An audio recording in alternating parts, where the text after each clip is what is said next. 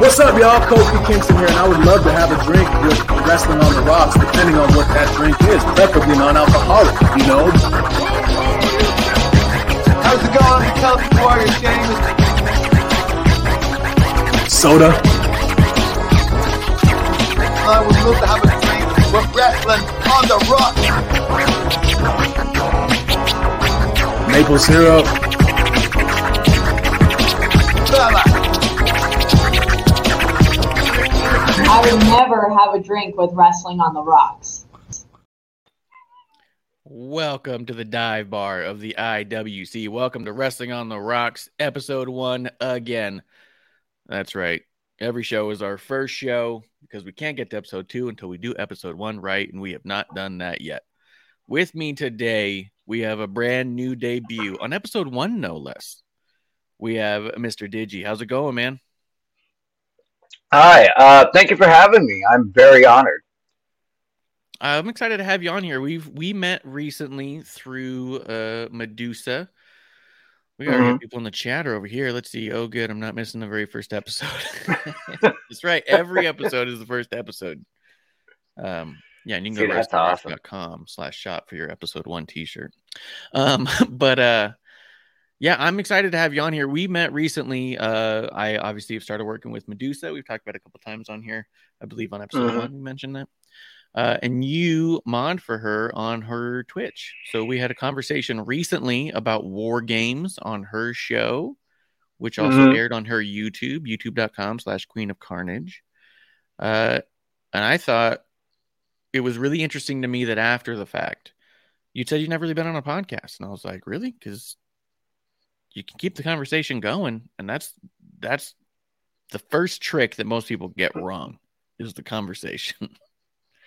Yeah, I have the gift of gab, but I'm more of a fireside storyteller than, sitting around with, on a podcast. It's just me. Yeah, I mean, and everyone's doing a podcast. We're just a couple of drunks on YouTube, so it's all good. I mean, that's legit. I'm here for that. Yeah, we are the dive bar of the IWC because at the end of the day, Digi, what we do here is we drink with our drinking buddies and we just talk wrestling and have a good time. And we remember that no matter how much we yell and scream at each other, we're still drinking together and we're going to have a good time. We're going home. Wow, reminds me of it's like an Irish funeral. This is great. It'll be great. It's going to be great. Digi, as is per use for episode 1, what's in your glass? What are you drinking? I have Teeling small batch Irish whiskey. I gotta go light tonight, so to speak. Yeah, take it easy.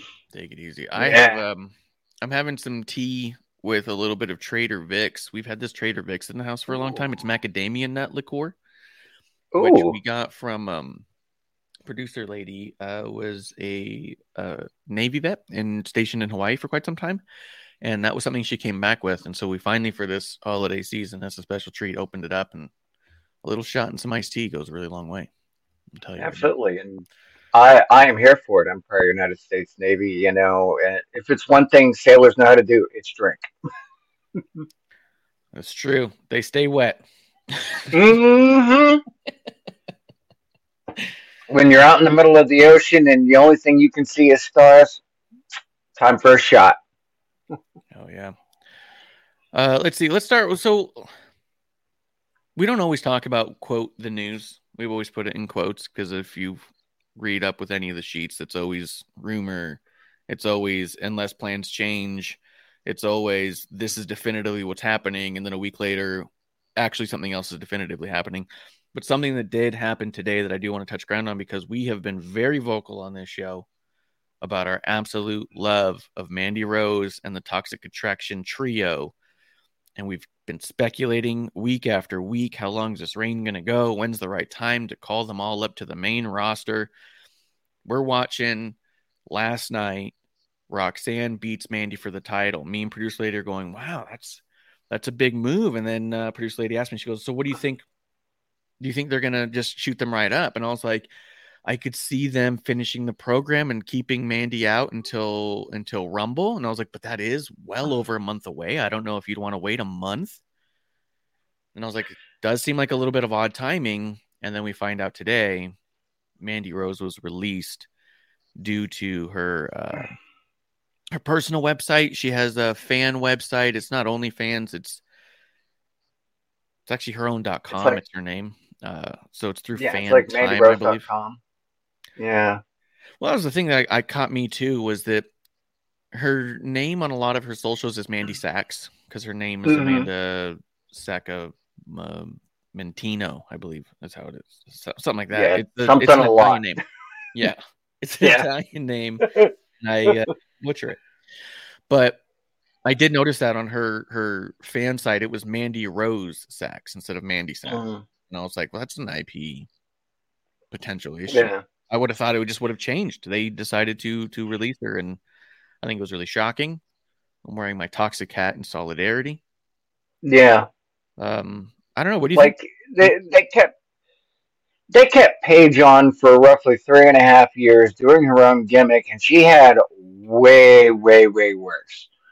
So for them to take Mandy, who for all intents and purposes didn't hit her stride within the first 2 years when they put her up on the main roster, they take her back down to NXT, Toxic Attraction, really underrated faction, and they just let this magic go. It's a dumb move. It's like when they released Wyatt. This was a guy selling $3,000 belts, and they just let the guy go. Yeah, it does feel really weird because we've talked about it here. In the last year, she's really solidified herself as a top woman that we were trying to figure out, which title will she go for when she makes it up, It seems, yeah. I mean, I guess Bray Wyatt is probably the best comparison. Yeah. Like she kind of stepped into that, like Mandy stepped into that role of Asuka, who was this, badass who went into the ring, because for the most part, Toxic Attraction didn't need the distraction. It was there for necessary situations. It wasn't overdone. True. They did balance that well. And I thought that she had done a really good job of finally finding that balance between being semi-sexualized and empowering herself through her looks, which are undeniable, but also saying that that's not all she is. Because for a long time, the first couple years, that's all who she was. The golden goddess, the God's gift to wrestling. Yeah. But the whole thing was just that this is how she looks, and she's kind of strong. This was, I think, the best iteration of her, where it was such a good balance of, look, I'm not going to deny that this is how I look and that I don't get some sort of power or recognition from that, but it's also not all who I am. I can get it done in the ring, and I will every time. And like you said, She didn't have to cheat to win much. They did it from time to time. They did it to even the odds, but by and large, in all of her defenses, which was 10, she won with a clean victory just because she was the better woman that night, right? Right. I mean, obviously there's the kayfabe thing, but the character I thought was so perfectly built that I was like, this is ready. What are we doing? Why has she been on here too long? And then it took and that's the thing that I've noticed with the creative direction, and this kind of segues into something that is brought to mind, but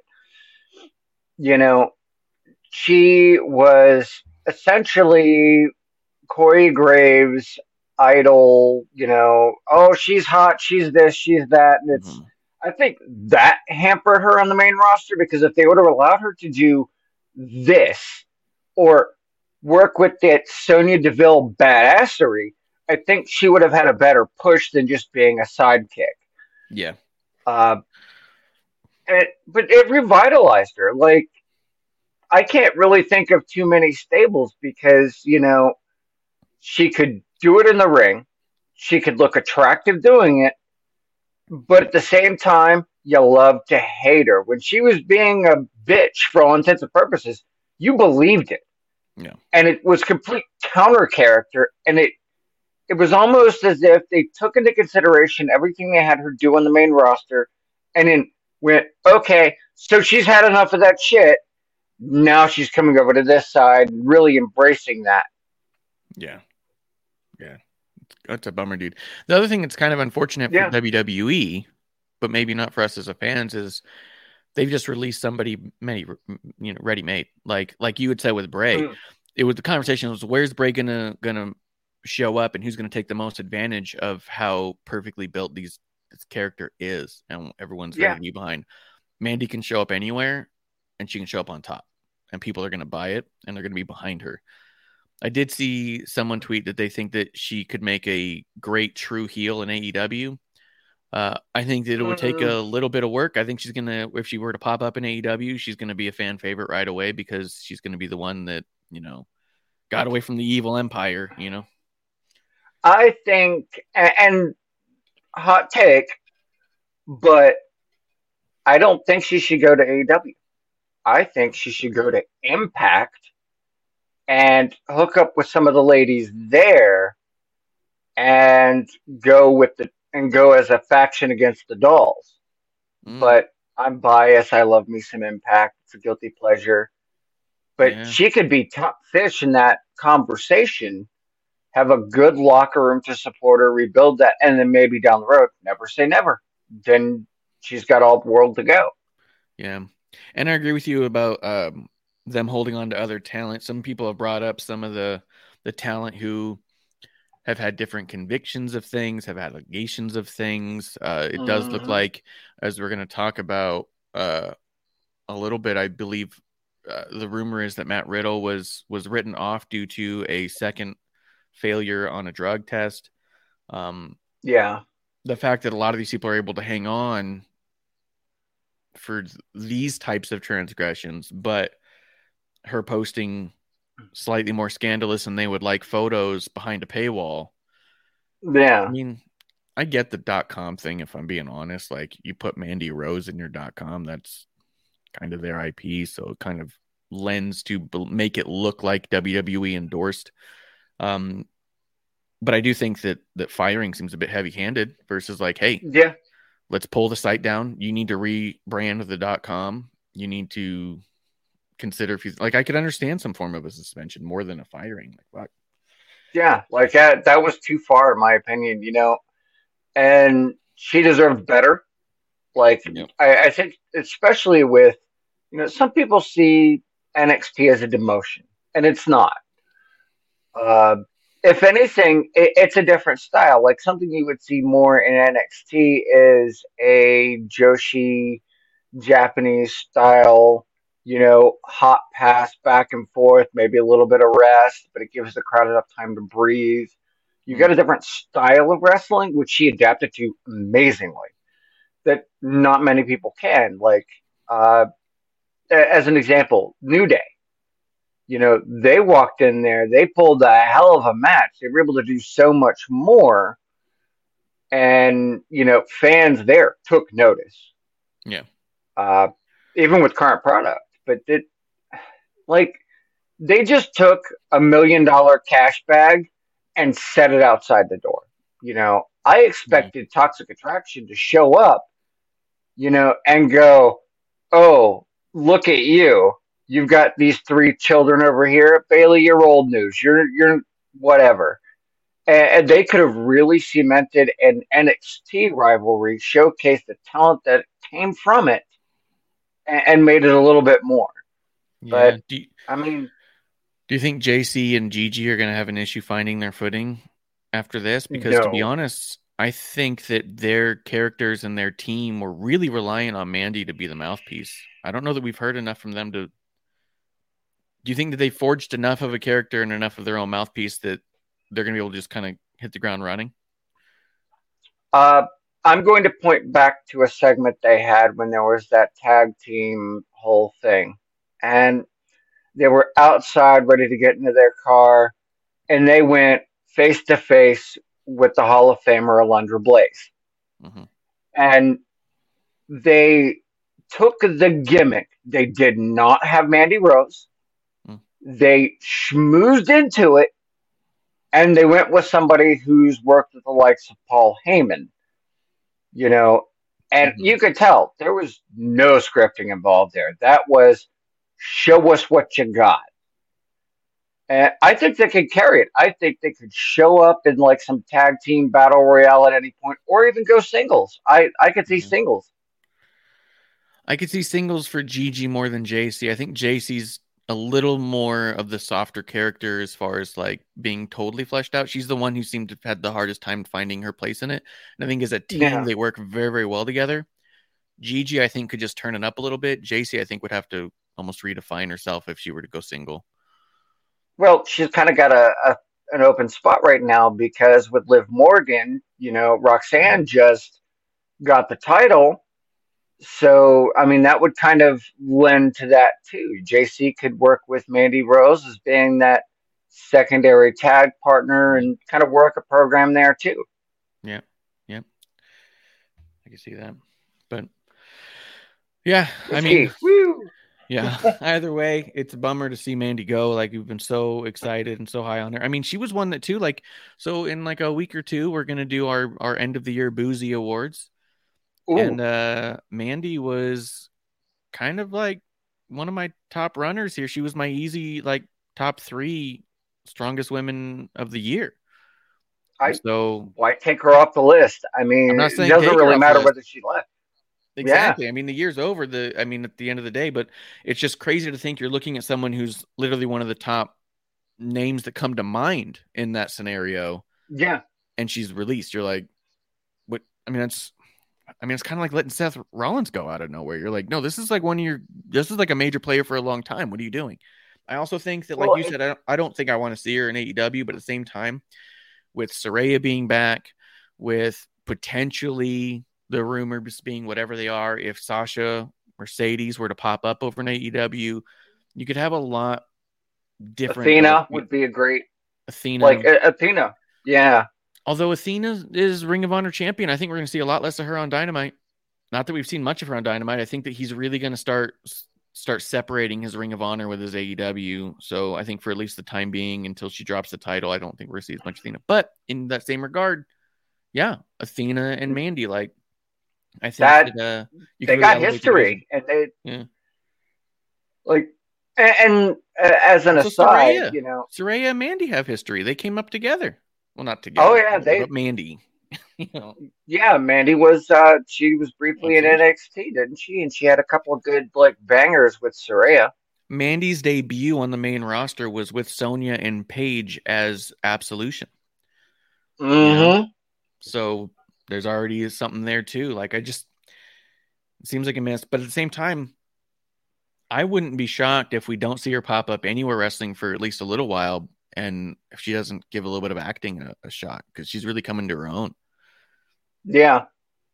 And that's purely a possibility. And this is one of those individuals that you can see the talent that she has, and she could apply it anywhere. And nobody would bat an eye. She's one of the. So they talk about the airport test. Mm-hmm. She's somebody I actually ran into an airport and passed the airport test because I was like, oh my God.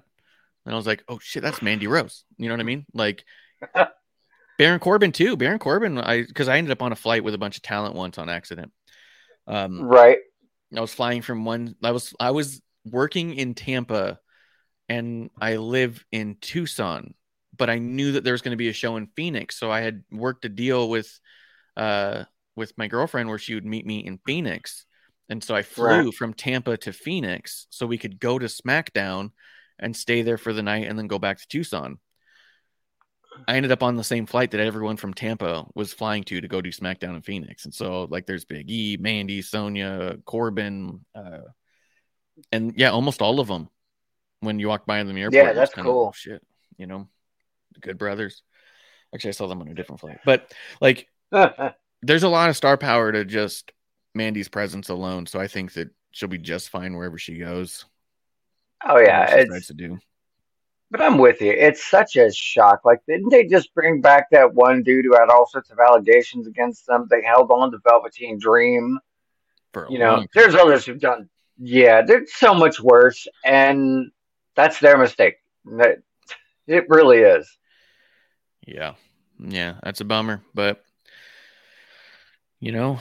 cheers to. I'm going to propose a question to you. I got a question for you. What's up? Are you familiar with Asuka's work in New Japan? I've seen some of it, not like a ton. I'm familiar with the Kana character, what that looked like, and obviously she's been teasing that a lot online lately. That's what I was going to ask. If you're familiar with the Kana, because I think fans are going to love this, like because of just the way the character is. In a similar vein of where Bliss went, but it's so dramatically different with its Japanese styling. I think it's going to be huge. I think what it's also dramatically different than is any other iteration we've seen of Asuka. Mm-hmm. You know what I mean? Like to potentially get a dark side of Asuka could be really cool because we've seen villain Asuka and we've seen good guy Asuka, but we've really just seen loud Asuka. Yeah, she's cheating or not. You know what I mean? So this could be a much more evil versus villain, And that's going to be so good. Like, I'm here for it. And that seems to be the direction that WWE is turning. And I think it's a great choice. Is they're taking some of their star faces and they're sort of balancing out the roster so you don't end up with the face versus face for the title because we have nobody else. And they're stepping back to what some of these talent know, and that's leaving the product in a way where things feel fresh to a wider audience for those who don't watch, New Japan or anything else like that. And I think it's going to go such a way. And you even have the marks that are familiar with the older work that are going, oh shit, I know what's coming. This is going to be great. Yeah, and I think Asuka's character too is. I wouldn't say it's been static, but it hasn't really changed much.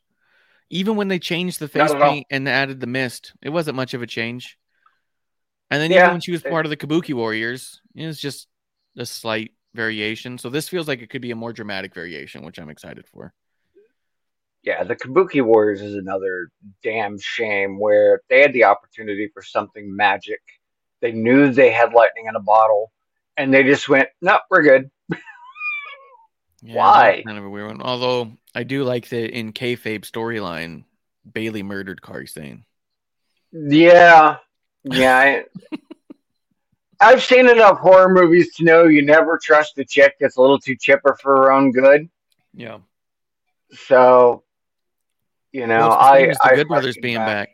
They were kayfabe murdered by The Undertaker, and I loved it so much when they I didn't love that they were released, but I loved that after they were released, you could look at it from a kayfabe standpoint and go, oh shit, the Good Brothers were murdered by The Undertaker, and that was it. We never saw them again.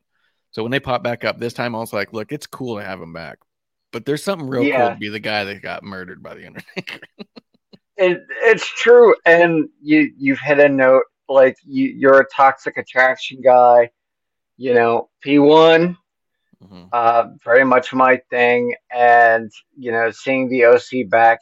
And on top of that, having the announce team acknowledging their prior accolades is not just, well, they went over to Japan.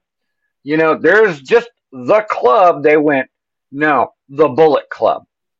And they called out a lot of this stuff and to mark that history, like the whole program between Finn Balor, Prince Devitt versus AJ Styles is quite literally, a callback to Japan just by existence.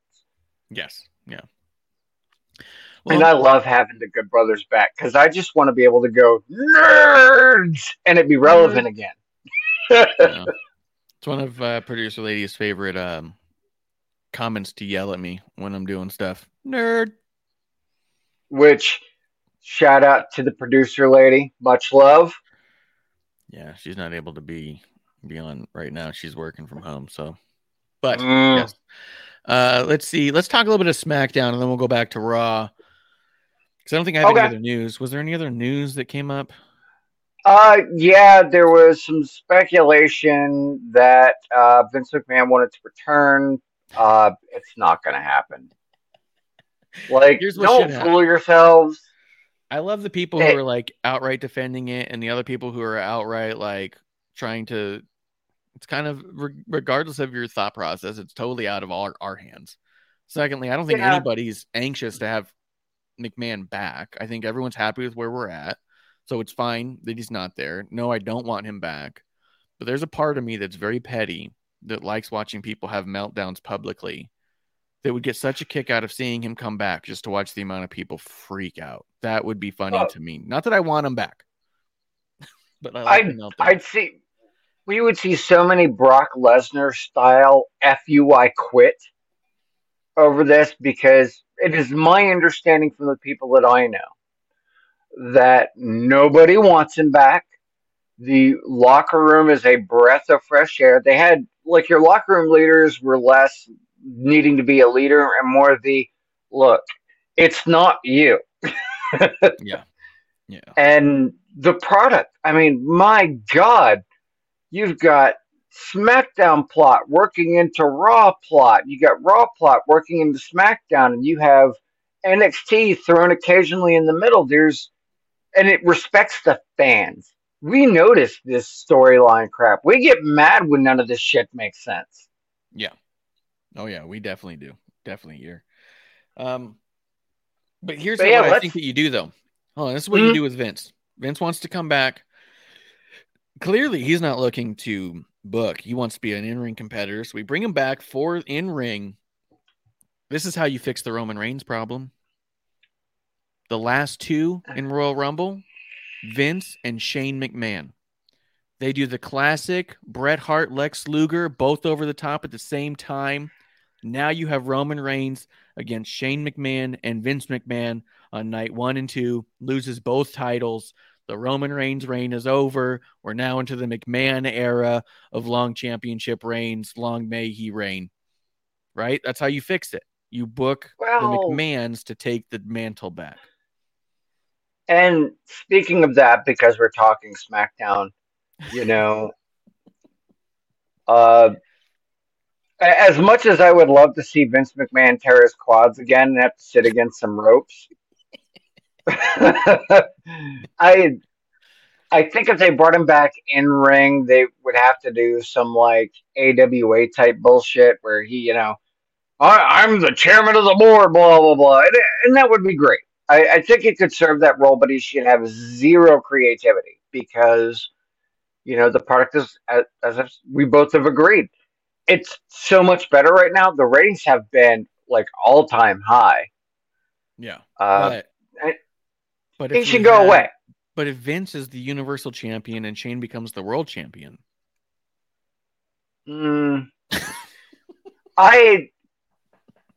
Because Roman Reigns has what I call the Brock Lesnar problem. Mm-hmm. Is they built him up for so long as being so strong, so undefeatable, having so many different ways to retain that, once he's ran through the roster, what's left?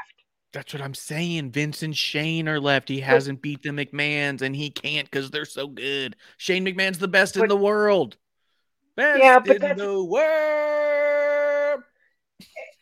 Look, that's Irish whiskey versus Tennessee whiskey. It might sound good on paper, but fans would walk the fuck out at that point. I think the moment that those titles ended up in the McMahon's hands. The McMahons are baby faces. Everyone knows it. Yeah, if you're talking baby face of the face they make before they poo in the diaper. I love that horn so much. Kiro's in the chat. Cheers to Kiro. Thanks for coming through, buddy. Yeah, and I'm just winding. Kiro Neko Karama. Okay, I see you. Yeah, he's a good dude. You know, I am looking forward to the idea of Roman Reigns losing his title. I really do think, heart of hearts, that it's going to be the Wyatts.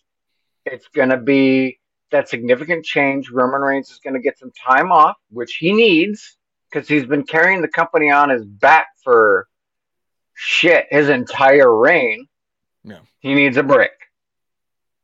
Maybe they need a title separation, but it really should be. I think, honestly, as much as I would love, to see Sheamus with a world title because I gotta support my boy. Yeah, Shamo and I are from similar areas. I shamey. Doom doom boom doom doom. I would totally drink with that man. I think it should be Wyatt, and they listen to fans' reaction. They know it feels stale, so they've pushed a few of the things along, and you're seeing that it's less. They heard the fans say, "Okay, this is boilerplate too long." Yeah. So they pushed it up. I don't think it's actually been too long, personally. I know a lot of people are saying that, and of course, my fantasy booking to put the McMahons as the world champions is meant to wind you up a little bit. I actually don't think it's been too long. I think that I don't think it's a problem to have your top guy be so high on top that it seems unattainable to beat him. I think that's a really good thing for the titles. I think that means that whoever takes the title off of them becomes a made man in a lot of ways. It just depends on what you do after the fact, right? Like when it's the Hogan thing, you know what I mean? Like Hogan losing it to Yoko made Yoko, but it was the mess up with the Bret Hart and Yoko and Hogan coming back. That's what fumbled it, not the idea that Yoko took it off Hogan. It made Yoko an unbeatable force that a Bret should have been able to take out. You know what I mean? But the Hogan thing complicated that, obviously. No, I love the fact that you brought up something I actually watched. Sorry, I'm an old hat when it comes to wrestling. So I get where you're going with that. But when Roman Reigns eventually got the title, right? Because the landscape has changed in what fans want. Yeah. Because that's what you're catering to. When John Cena said, love him or hate him, that, you don't hold the keys to your career, they do. And that's true. So, he went through 4 matches, 5 pay-per-views, of pulling us off, and he got the win finally in a gimmick match. I know a lot of fans were sour on him when he was using corny ass fucking lines. It took Paul Heyman to drag his ass out of the gutter.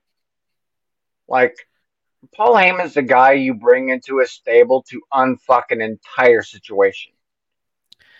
So, yeah, I mean, I'm hard pressed to think that the fans just weren't fighting back and wrong. You know what I mean? I don't think when you go back and watch Roman, he wasn't doing a bad job.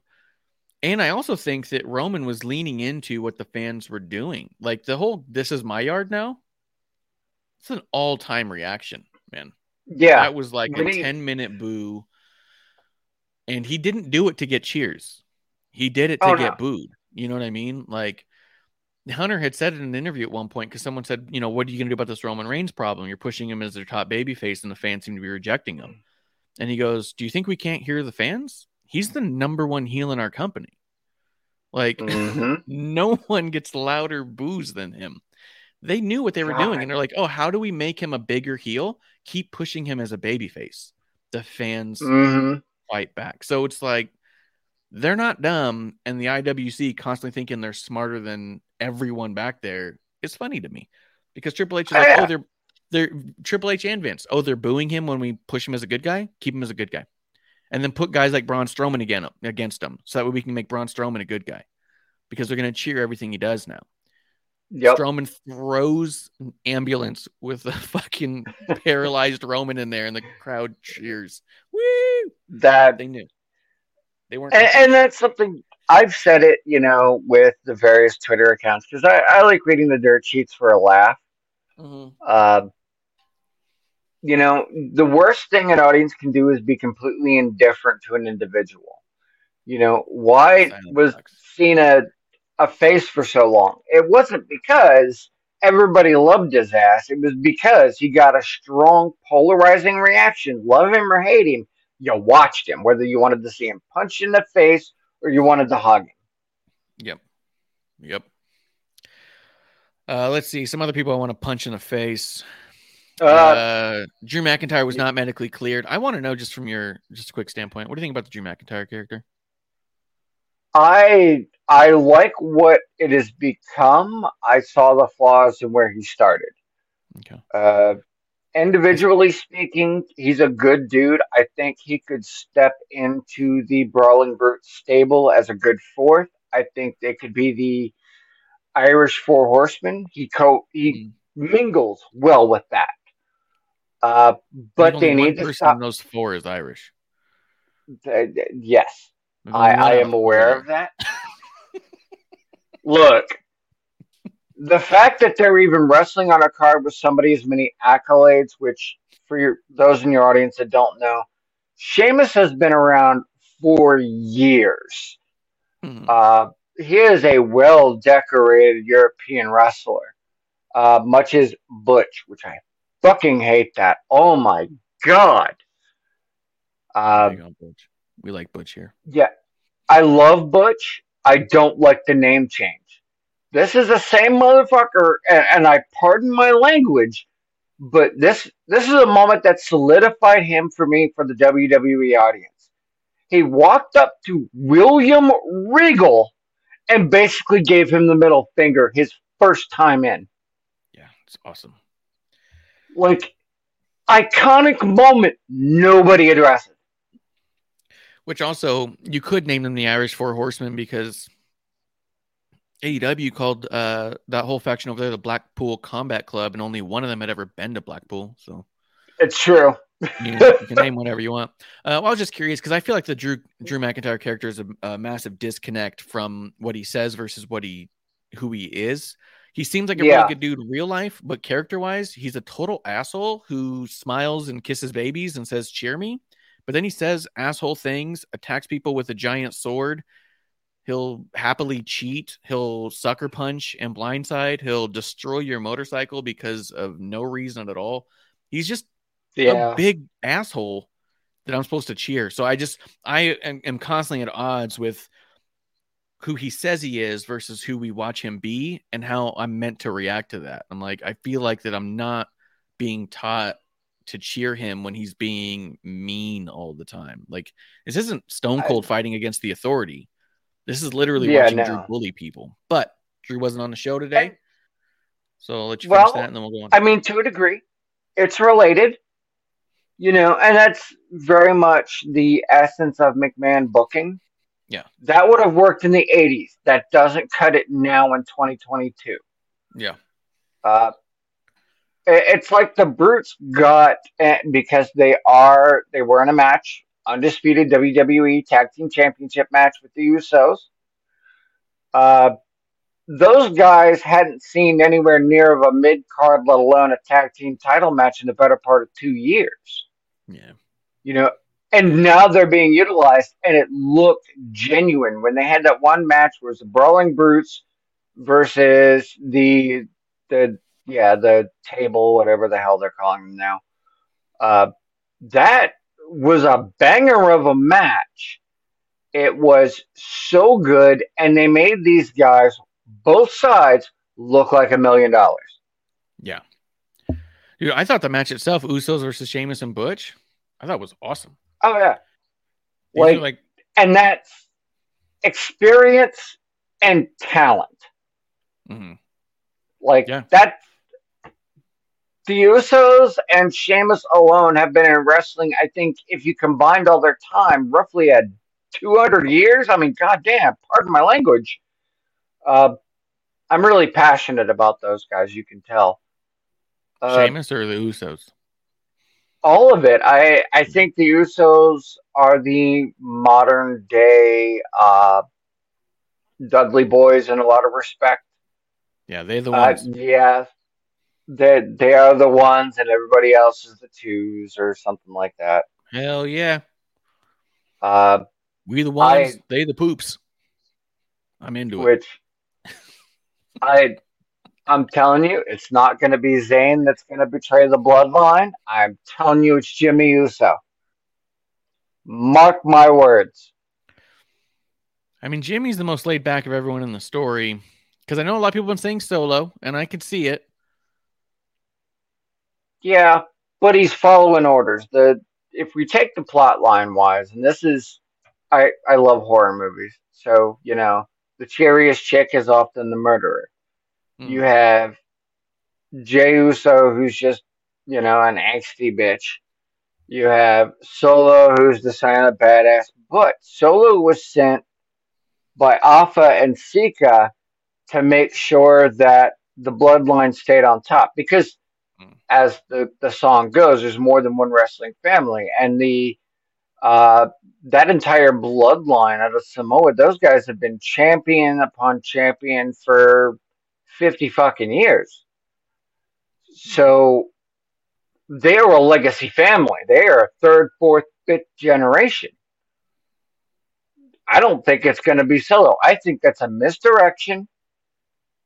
And we're going to see, the most Usi is going to be like, yeah, I've been playing you the whole fucking time. And Sammy's going to be the guy that's going to go, no, I'm staying. And it's going to be a whole thing. I think it's a longer program. I could also see, I mean, I guess we'd have to see how it would go. I could see Roman telling Jimmy to take out Sammy and him doing it. Yeah. But then you've got, because then you could have Roman say, you know what, I've been messing with you this whole time, and then you can get Sammy being all upset about it, and then you can get to Sammy and Roman at Elimination Chamber, which is in Montreal.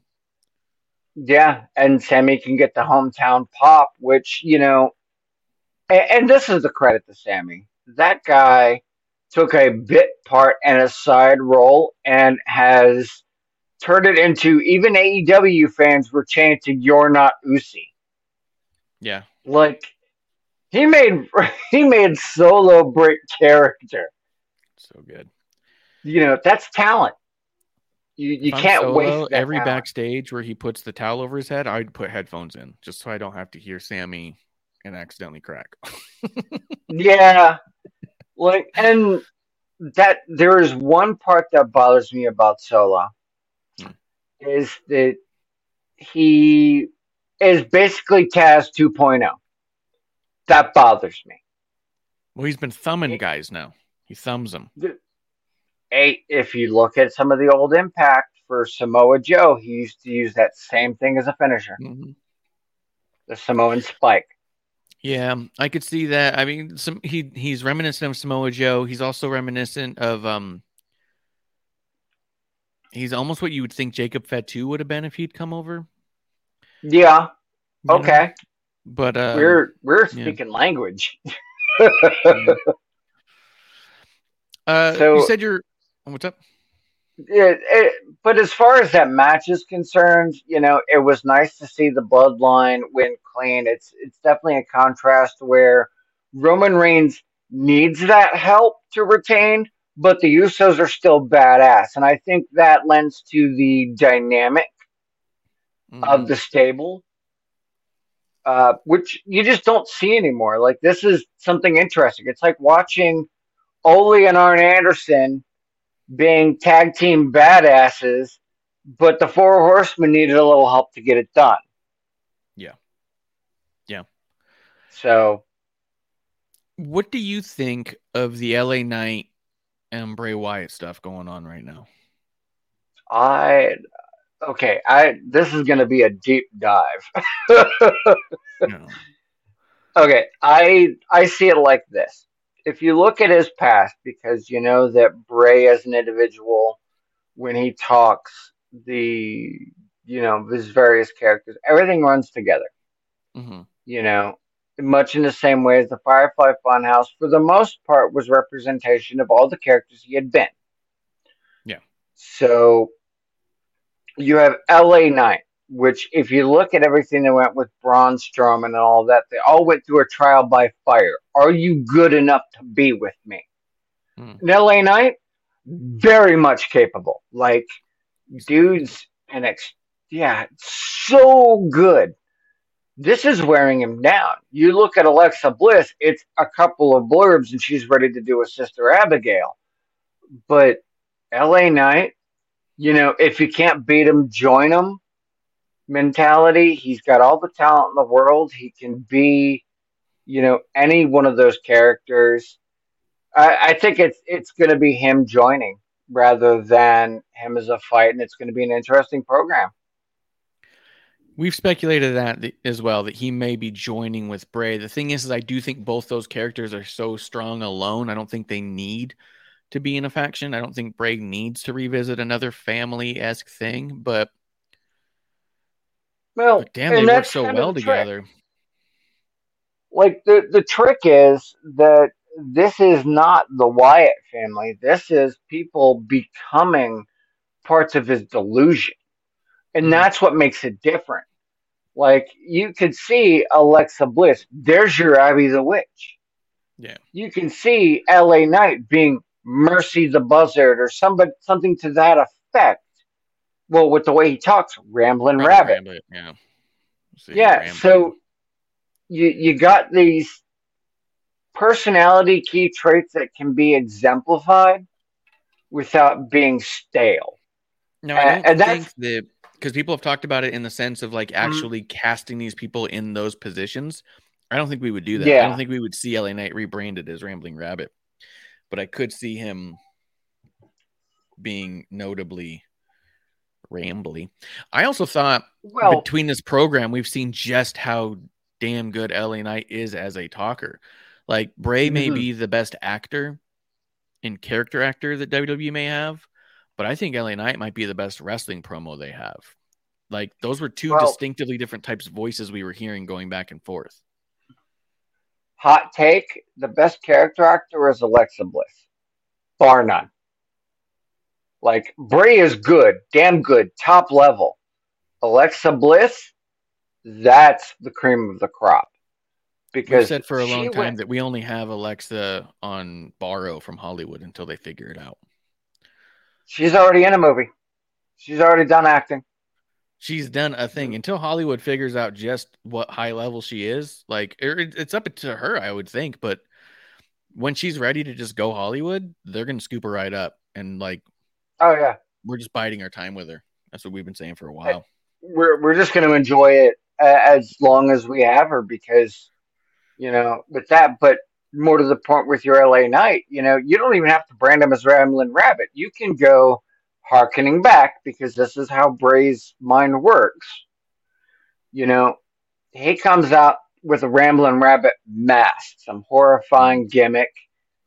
And he doesn't necessarily, they're like, there's LA Knight. He's blah, blah, blah. It's the same shit that they did, because they're going to put something Brody Lee. We know that's going to happen. And that's a good way to do it. I really think that's a good way to do it, where he's still LA Knight, but now he's clearly under the control of a mastermind. Yeah. And he could take his promo skills and go from this self-centered, maniacal, egotistical piece of shit for all intents and purposes, and he can become this narcissistic villain that, really has no regard for anybody else but himself. Yeah. Yeah. Like, I love the program. It's nice to see with this particular segment. LA Knight made sure that the people who weren't, looking at tags and, subtle hints like an ARG, he pointed it out for everybody and showed the punishment he took for figuring it out. Which the end of that segment was him walking into a room, lights go out, and it's over. You have no idea what's happened to him. Yeah. And then we did see the eyes, the blue eyes behind the mask, which was interesting because it's obviously the opposite of the Fiend's red eyes. Yep. And during the brief flashes that were going on with the promo he cut in the ring, there was a woman's voice, which is very similar to Alexa Bliss, which ties into Monday. Again, we have conjunctive story. Holy crap. Yeah, it's pretty sick. Let's see. Hit Row, Legato, and the Vikings. I'm okay with the program, but it's just kind of feels like we're just going through motions. We are, but we're not. We're seeing the return of Sarah Rowe, who is the Viking priestess. They went very hard into that gimmick, which is what they should have done from the beginning. Yeah, for a while. Yeah, and the way that they came back, the Viking Raiders didn't come back going, blah, blah, blah, we got shields. They went, no, we're just going to beat your ass and we're going to take over your island. And that's true to form. And I love it. I'm here for it. I want to see more of this. I want to see more backstage. Hit Row I've never been too hot for, but that's just me. But to see the Viking Raiders come back and looking like a strong, dominant tag team, that speaks to me. Right. But my problem is that Hit Row, Legato, and the Viking Raiders are all still without footing. So none of them have been shown as dominant. So by any one of them taking power over, they're all so new. We don't know what any of them have. Legato lost like their second match. Hit Row lost like their third match. The Viking Raiders have been kind of beating up these two teams that also got the better of them this week. Like, it's just none of them have gotten their footing to say that we're strong. So it feels a little bit like bumper cars. It doesn't feel like a big fight because I don't know who's strong. No one's been established as strong. And is that a means of putting a slow build on this to where we're going to have a triple threat or, a four-way with the Usos, which is going to lead to, one of these guys pulling out something really extra? And that could work because they got to separate those titles. They do, but I feel like the problem with it is they hot-shotted the whole angle, so you just know that one of these teams is going to come out on top and go up against the Usos and be a strong team against the Usos. But at no point is it like, oh shit, Hit Row got one over on Legato. Legato's unstoppable. You're like, no, Legato's only been there for 2 matches. Legato beats Hit Row, and you go, oh shit, they beat Hit Row. And like, yeah, but they've lost the last 2. Viking Raiders come in and demolish all of them, and you're like, oh cool, but those 2 teams aren't very good. They lose a lot. You know what I mean? That like, they haven't established any of them to be strong. They're not even putting them through general jobber matches just so you can say, damn, these teams are all such high level. We're still figuring out who these teams even are. Legato's only cut like 3 promos. So it's like, to me, they hot-shotted this thing to get somewhere, and I just don't know why they're rushing it. Well, NXT is, and some people call it developmental brand, and to a degree it is. But they're on TV once a week, just like the Raw and the SmackDown people. So, especially with the internet community being what it is, I really do think that, WWE is taking that into account this time. Like, rather than, Legado del Fantasma with them, they came up and got a huge pop. Now, it wasn't because they were new. It was because people knew who they were. Hit Row showed up, big pop.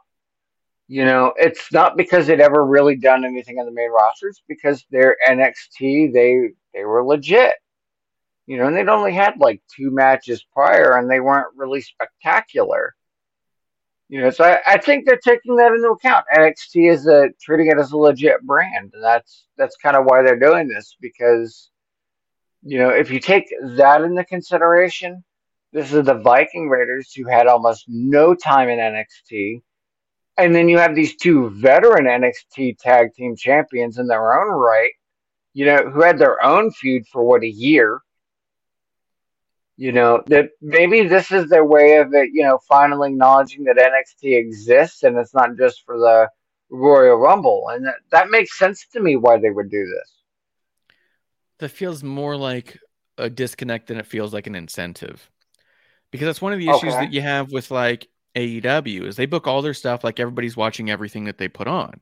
But then you just get these disconnects on TV. This feels like you have shows with NXT that largely won't necessarily get more than 400,000 people to watch it. Now you're putting them in front of 2 million people watching, and you're just saying like, remember all that stuff that happened? And we're all like, no. I mean, I watched it, and even then I still feel there's a disconnect. You know what I mean? Like I don't feel, especially because the presentation's changed. I just feel like that you should take the time to say you're on a bigger platform. Let's introduce the audience to you, because otherwise New Japan gets just as many viewers as NXT. We bring in a Ricochet. We don't just say, hey, remember him from Japan? We say, no, this is our Ricochet. Let me teach you who he is. You know what I mean? Like, they just need to give them some footing and take their time with it. I do feel like Triple H's biggest issue as a booker is he books as though everybody's seen everything that he did in NXT, and he books as though everything that happened after NXT to now is the way he would have liked it to have happened, not that it happened a different way. And we'll get to that on Raw when we talk more about like Gargano and such. He's booking Gargano like we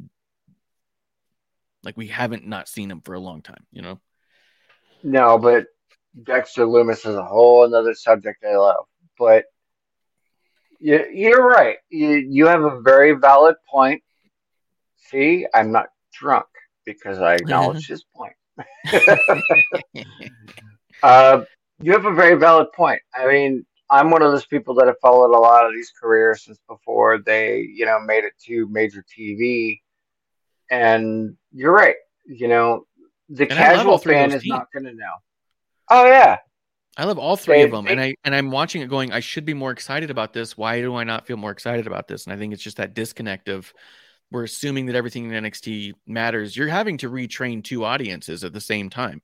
You're trying to retrain the NXT audience that NXT matters, because we've been taught for years that you get a rebranding when you go up, and you're trying to teach people who don't watch NXT that NXT matters, because they don't watch it anyways, because they're used to having things rebranded when they get to it anyways. That what you end up doing is having a disconnect from both halves of your audience. But would it be that we're in the middle of the retraining that, giving respect that NXT exists? Sure. It's a lot of growing pains though. And I feel like these 3 teams are taking the brunt of that on SmackDown, at least. Well, look at the SmackDown tag team roster. 90% of them got released pretty much in the first set during COVID. And you're having to refill these gaps. You're having to, bring a lot of these people back. And, I think this is growing pains. I think we got another year before, the ratings are going to even out. Things are going to even out. Like, why do you put the New Day on NXT? Very simple answer. More eyes on NXT. Take your smaller brand and elevate it. Well, I think also you take people like the New Day or Balor or even Ricochet or Natty. The reason you pop them in NXT is to provide a familiar face, a nice treat for the people in NXT. People who watch it get a little something extra. People who watch the main roster have a reason to watch NXT. But also, instead of just calling someone up and then putting them out there with somebody and saying how'd they do, go down to their area and say, what do they need to work on? You know what I mean? Like, what's it going to take to get them ready? So it makes me think that they're close to sending up a few of these people. Yeah, and then bringing in, like, they've started bringing in more to fill in the female roster. These are ladies that I'm familiar with. like the Elba Fire gimmick and where all that's Yeah. going. Believe me, that's an old story. Some of y'all are probably not familiar with. You Elba know, Fire's dope. Valkyrie is new. I think she needs to adjust to the American audience. She's not ready for that yet. She's very green to that. She felt new in But NXT UK too, because we watched NXT UK a lot, and we liked her character, but in ring, she felt like she needed some work, some time. yeah, her expressions are a little over the top, but that's very much an Irish Scottish, London, England sort of way of being Mm, expressive. That the American audience, we want subtlety. We want to smell our wine before we sip it. yeah. Uh, but I think, at the end of the day, if we ignored the growing pains, is that you're gonna see, more of a culmination. I honestly think Hit Row is gonna make it a little bit more because they didn't need Zelina Vega to elevate their status. Like They that absolutely did. feels more. I think they You know, absolutely you did need Zelina, because I think it was what they did something smart here with Mhm. with adding Zelina, and then we're gonna move on to the New Day. Cool. Adding Zelina to Legato did not Hmm. undermine Santos's ability to talk. It highlighted his ability to talk by having her say one or two words and then handing him the mic, because everyone sees her and goes, "Oh, we know why she's here." And then when she goes, "Nope, I'm here for the total package," and hands the mic over, everyone goes, "Wait a Hmm. second." So by simply having her say two lines and hand the mic over, elevated Santos's talking ability, as in, I'm not here for why you think I'm here. I'm here to dominate with the rest of the team, you know? Yeah, and she took that casual audience and the fact that she was back in WWE, she's working with this faction. She doesn't need to say a word. She's got her own pedigree, which Mhm. adds to the legitimacy. Yep. Yep. Uh, Smart move on their part.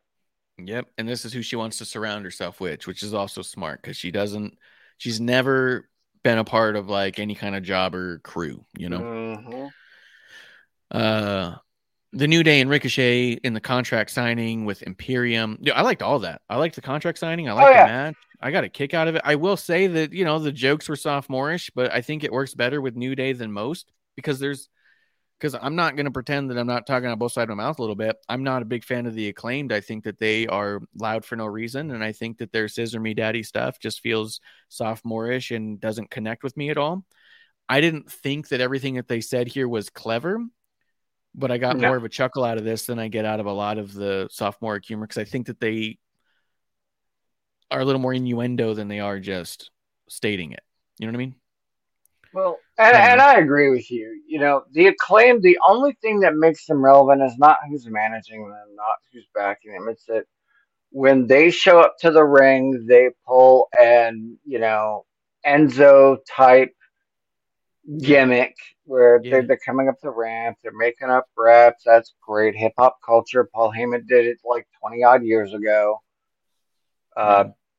but this, like, Ricochet involved with the team, I think, is their way of kind of subtly pushing him back into things.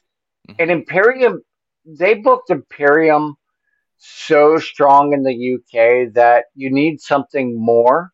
They can't bring Big E back. He's not prepared for that. So you need somebody a step more. And Ricochet's money.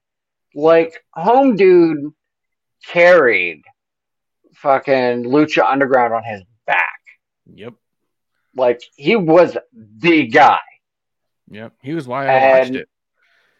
yeah, because that dude just does things that human beings should not be allowed to Yeah. He's do. so good. Yeah, Uh, I big fan of Ricochet. yeah. And I'm excited for another Gunther Ricochet match. Let's do it. I got a Oh question for yeah. you, because I know that you Hmm. are a big fan of women's wrestling and a big Yes, fan of sir. NXT. Yes, So I assume sir. that you would need to be a big fan of Tegan Knox. I Tegan Knox. She's the moment they put her on the main roster, you didn't have to question she's a star. Correct. End of list. Like, What? This I is think the here's the chick. thing. Mhm. I'm big on Tegan Knox. I'm big on Tegan and Dakota. I'm big on everything she did in NXT. As soon as she showed up and she was with Okay. Shotzi, I was like, that's a weird choice. But you know what? It'll probably work, and it worked. They became number one contenders right away. Tegan Knox disappears. Obviously, we know the non-kayfabe reasons. But if we're talking a little bit, because how you watch a show is how they're giving it to you, right? We can't fill in the gaps ourselves necessarily. So Tegan Knox teams with Shotzi, number one contenders. And next thing you know, if you're watching TV, Tegan's just gone. Now you have Shotzi Blackheart in a number of angles where she keeps being outnumbered and overpowered and needs a friend. And who's there but an injured Raquel, who is not there but a Tegan Knox, who does show up later on to save someone else. Now she's teaming with Liv. Liv and Tegan cut this promo on Shayna and Ronda saying, you guys have beat everyone but us. And it's like, who the fuck are you? Like, you haven't done anything here. You guys have never teamed together. Now Liv and Tegan beat Ronda and Shayna. And I'm a big Tegan Knox fan and feel utterly confused by this version of Tegan I'm getting right now. What connects her with Liv Morgan? Why does she want nothing to do with Shotzi? What's going on with Ronda and Shayna, who trained in MMA together for years that we know of, even in kayfabe, and they can't work together as a unit, but Crazy Liv and Rookie Tegan, so far as we know on TV, is outdoing them? Like, it's really... This is so weird to me. I love actually all four of these women. Liv, Tegan, Ronda, and Shayna, I think are incredible. And if you told me on paper we're going to get matches with them together, I'm excited about it. But as I watch it, I go, what the fuck is happening? Well, and I agree with you 100%. Everything you said has made sense to me. But I'm going to add a caveat, an asterisk, as they say. It seems like they're trying to put Tegan in this concept of she's willing to defend, NXT talent. She used to have a big beef with Shayna. That was like one of her major programs, if I recall. And that seems where she interjects herself. It's not who she's helping, it's what she's after, and that's a piece of Shayna. The way they got the win, I think, took the push, because it was Raquel who came out, was blah, blah, blah, blah, blah, blah. Refs hold them back. That was a distraction. Ronda's fault. Which also undermines their victory and makes it even more stupid that they're getting a title shot after that. Yeah, it's bullshit. It's nice that, they made it on paper. That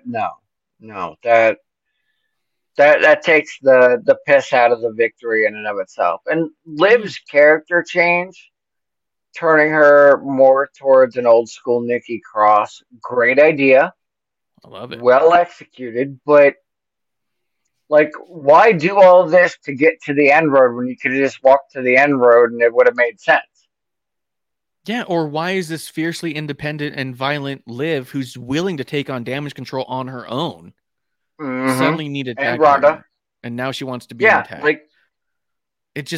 I'm so baffled. This is another one of those Triple H holes in booking where he wants to book as though NXT is the end-all be-all of everything that's ever happened, and everything that happened after NXT to now happened the way he wished it had. It feels like he's booking for the last year that Tegan was gone in a fantasy realm that she's been here the whole time and has built all this story with everybody. And they clearly defined the last thing, and none of that happened.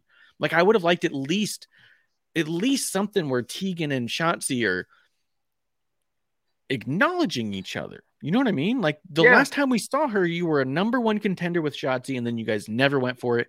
Shotzi didn't even cut a promo saying, you know what, I've cut the dead weight. And then you go, oh shit, she dumped Tegan. What's up? And then Tegan comes back with a new hair and goes, you know what, after Shotzi cut me loose, it really hit me hard, and I took all this time to myself. None of that. Yeah. Like, I'm watching this, like, did Triple H see something I didn't?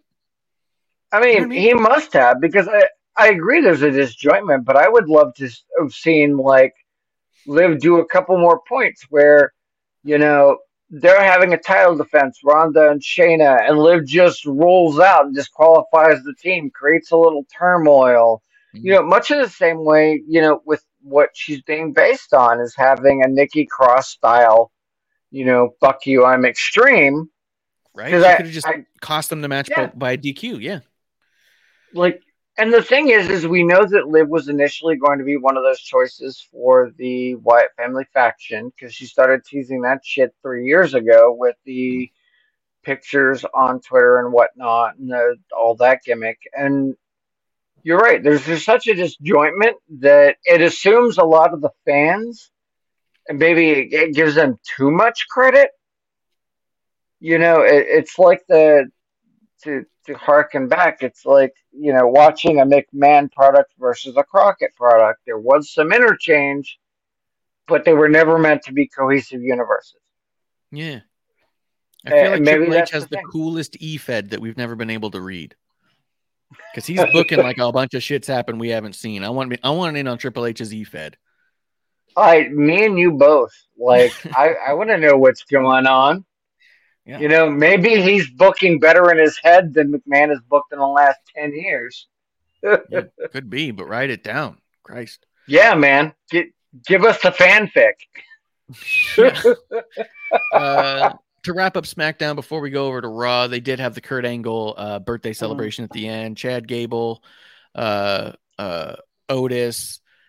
goofing off in the milk. Kurt Angle clearly having a good time. This was a lighthearted, means nothing series of segments that was just kind of fun and meant to put a smile on your face. I think my big takeaway, though, if I had to talk about anything specifically other than a bunch of people having a good time, Gable Steveson was put into here. They had a backstage segment with him and Braun Strowman where Braun was like happy-go-lucky good guy, which was really weird. Confusing. But even more weird, Gable Steveson might have been a robot or a stand-up. He was like so void of any content or emotion or personality, and that's not what I expected of him. Even though we've not seen a lot of him, he really felt like really nervous and did not want to say the wrong thing, so I'll just opt on not saying anything at all. Yeah, and I can see that. And from my understanding, there's been a big change. Like they're being given, don't say this, but have some fun with it. And that makes a lot of sense. And I think, look, the Alpha Academy is over. Not over as in popular, but over as in done. Oh, well, they're losers. It's over with, and they kind of cemented that back, to me at least. I think Triple H again books as though we're all in his head. And I think that you're going to see Alpha Academy for a while, and they're going to win some and be a big threat when they're in there because they're Olympic wrestlers. And then they're going to lose 9 in a row to some jokes, and they're going to put 2 people together who've never tagged together to beat the Alpha Academy. And I think they're just going to be that kind of headbangers type. They're like the headbangers now. You know what I mean? Yeah, and that's upsetting. It is. It is. Like, Otis, for whatever you want to call him or give him a name, that whole thing with Mandy, that whole plot was, fans were in it with it. Like, everybody wanted to see it. I wanted to see it. Because that was that good guy got the hot chick, it was very meta. And we lived through Otis. Yeah. And they just shut it down. And I think this is where, Alpha Academy does need to die. They need to treat Chad Gableson with a lot of respect because the dude is legit. And maybe this is what it takes. Maybe they needed to comedy it so much that the fans are like, why am I watching this? And I could be wrong about that. But I don't know, man. I've never liked the Alpha Academy gimmick at all. I've never liked it until they added Otis to it, and they did somewhere along the line. Chad and Otis made sense, But everything prior to that, I wasn't a big fan of. I wasn't a big fan of them in NXT. I wasn't a big fan of Chad and Jason together. I wasn't adamantly against them as a team. I thought they were fantastic when the bell rang. But I thought everything about why they were together or what got us there never quite connected to me. And I felt like Chad and Otis did. Yeah. Yeah. But yeah, they are a massive threat, but they lose all the time. And I just don't see how that fleshes out. I mean, it's kind of like Damage Control as we get into Raw. Damage Control, a massive threat who never wins. Those matches that are important. Well, the tag championships they can keep, and this is, oh God, Damage Control is going to be a whole segment. But let's go to Raw. It opens up with Bayley. Bayley and Alexa Bliss is the match that opens up, but we have a little bit of a Bayley going out there with Damage Control. Becky jumps Damage Control, beats the snot out of Dakota and Io, and now Becky is done for. The big idiot crossing Bayley like that. What do you think is going to happen? Ding dong dummy. I think they're gearing. Sorry, I apologize. I think they're gearing Becky to be the female Stone Cold Steve Austin, writing off the whole thing, that iconic picture where she's bleeding from her nose. They've been baited Raw, and she looks badass, and that's how she became the man. They're pulling back into that gimmick, away from the weird Lady Gaga shit. But I think we're going to see that sort of Stone Cold aspect on the tag team. And now that Alexa has put one over on Bayley, because this has been her general push, we're going to have Bayley trying to fuck over Alexa, which we also have. We'll get to the ending, but how cool is it that we have storyline right now in Raw that intertwine Bayley, Becky, Alexa, Bianca, Dakota, and Io, and Candice LeRae? All of their stories are tied together. How cool is that on paper? My heart beats deeply for this WWE. It brings me back to when the F was still in the name. Oh man, I love it so much. Yeah, it's amazing. It respects me as a fan. It respects you as a fan. It gives me a reason to watch not just SmackDown, but I also watch Raw. And now these surprises are happening in NXT, and I get to watch NXT too. And oh man, I'm so happy as a fan. I mean, that's not to say that some of this isn't without a little bit of disconnect, and we'll talk about that as we get. But just a real fun, notable thing. Bayley was on Instagram Live today promoting her charity thing. Go to her Instagram. There's a link there where you can donate. Same thing she did last year.